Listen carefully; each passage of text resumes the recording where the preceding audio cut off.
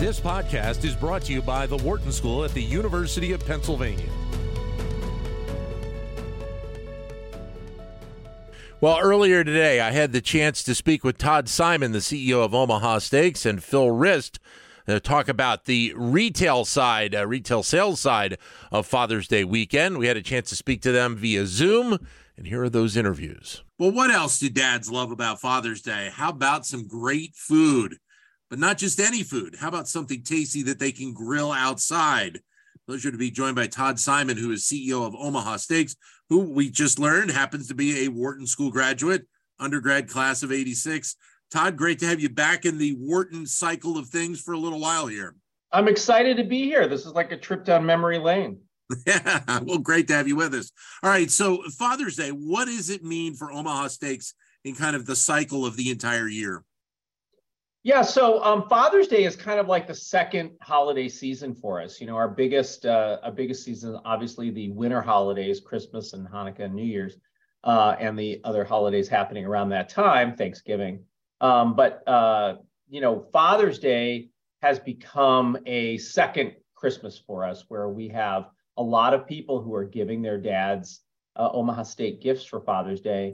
And in fact, we did a survey this year with Harris Poll and found out that 82% of dads want a steak or burger for Father's Day dinner. So we feel like we're right on trend there. And, there's a traditional gift for Mother's Day, or traditional gifts for Mother's Day, whether that's jewelry or flowers or chocolates. But there hasn't really been that traditional gift for Father's Day. So we feel like we've had an opportunity to kind of come in and position our business to be that go-to gift for dad for Father's Day. Well, and I would think that from a timing perspective for your company, it works out pretty well to have this big week around Father's Day, because you're also kind of leading into the summertime. And that's when people are out, and for the most part, are traditionally thinking about grilling and getting out and cooking chicken, cooking steaks, burgers, hot dogs, et cetera, on the grill in the backyard.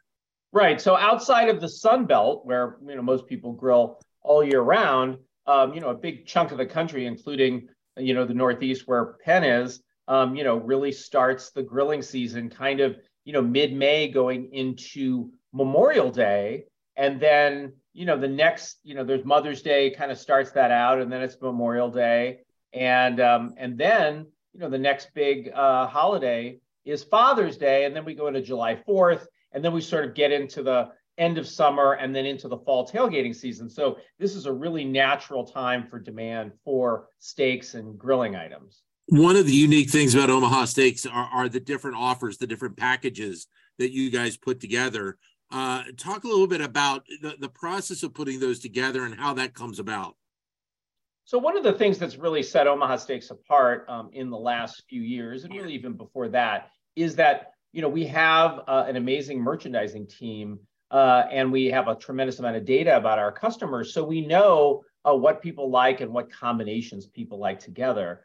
So that gives our team the ability to curate bundles. And those bundles typically will have a tremendous amount of variety and tremendous amount of value in them. So they'll generally be steaks, but they'll also be, our new pure ground burgers. There'll be hot dogs, chicken breasts, maybe some seafood items like salmon, or tuna, and then, of course, desserts, seasonings, and maybe even side dishes. So there's lots of choices on the website. When you go to omahasteaks.com, you can see what we've already put together. And we also have a custom combo, so people can pick 7 or pick 9, and they can actually choose and build their own curated package with only the items that are their favorites. And you can find those at omahasteaks.com.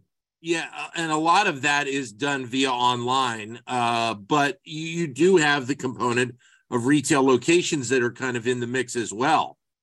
Right, and we have 49 retail stores around the country. Again, at omahasteaks.com, you can go find a store locator to find the store nearest to you.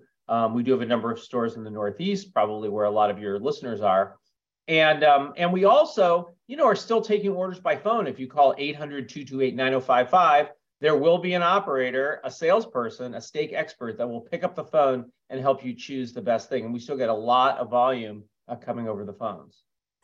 How have the last couple of years gone for your company especially because of the impact of the pandemic. And now we're in a time where the economy is tends to be a little shaky right now with all that's going on. What's the last couple of years been like? Yeah, that's a great question. So, there was a lot of uncertainty around food and food supply during the pandemic. We were proud to have been part of America's response to that, being able to deliver food across the country directly to people's homes. And we saw a lot of people stocking up during the pandemic because of that uncertainty. Luckily, we started the year of 2020 with a fairly hefty inventory. So that was just a fortuitous accident of the cycles of the market that allowed us to fill up our freezers right before the pandemic started, and that allowed us to help fill our customers and new customers freezers during the pandemic. As we came out of the pandemic, we saw demand remain strong, and it still is. We've seen a nice leveling up of our business since then. And, now with what's going on in the economy, I think, the biggest issue for us actually isn't demand. That still remains relatively strong.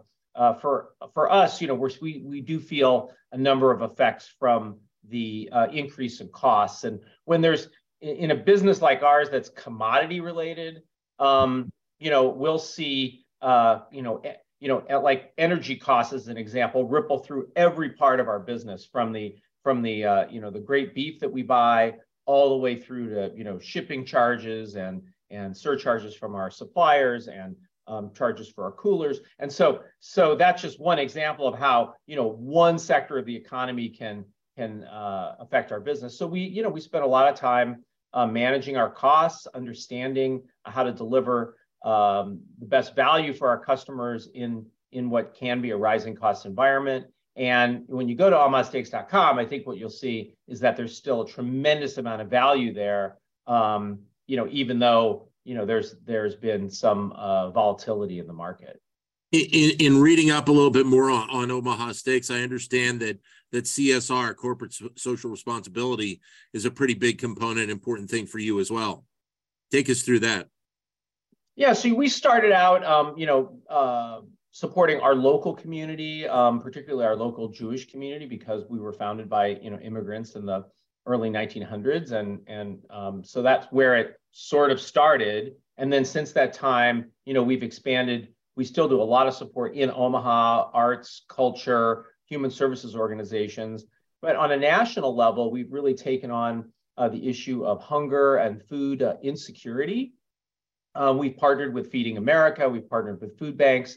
We've partnered with organizations that provide disaster relief in the form of hot meals. And there's been a number of those over the last several years. We just made a $400,000 contribution through Feeding America to our local food bank and a regional network of food banks. And one of the things that we've learned through our work with the food insecurity issue is that food banks obviously play an absolutely crucial role, and protein is one of the hardest things for food banks to get and for food banks to distribute. And there's a lot of reasons for that, but being able to do that and be able to provide portions of healthy protein to the clients of the food bank has been really gratifying and kind of a great learning experience for us as we've gone through our work here. So you talked a moment ago about the history of the company, and I also read that you're part of that lineage, and it's a fifth generation family business. That line has not been broken from generation to generation. That's right. Omaha Steaks was founded by my great-great-grandfather in 1917. My grandfather, took the business sort of to the next level in the late 40s and 50s. My dad, who's also a Penn graduate, graduated, I think he was class of 50. Oh, wow. Maybe class of 59 or 56. My dad graduated from Penn with a degree in philosophy, making him uniquely suited to start a mail order steak business. And one of the things that that was happening at the time was there was a lot of consolidation in the beef industry. And we sort of saw the writing on the wall that being a supplier to grocery stores and restaurants was not going to be the long-term future for the business. So figuring out how to go direct to consumer in the mid 50s and then expanding that throughout the 60s allowed us to really pivot our business. And we're really one of the original food delivery companies. And we started shipping packages to consumers in the mid 50s. And then we really pioneered that direct-to-consumer food delivery business. What has it meant then, the last handful of years, this conversation, not only around food, but around beef and steak and where that is going to go into the future? A lot of, conversation about, what our supply is like. How much have you discussed that in recent years? We've discussed it a lot. I mean, keep in mind that we're a kind of a niche player. So a lot of the conversations that happen around beef happen in a very, very macro level. We're talking here about a $30 billion industry that supplies everything from, steaks and roasts on one end to, hamburger toppings and burgers on the other end.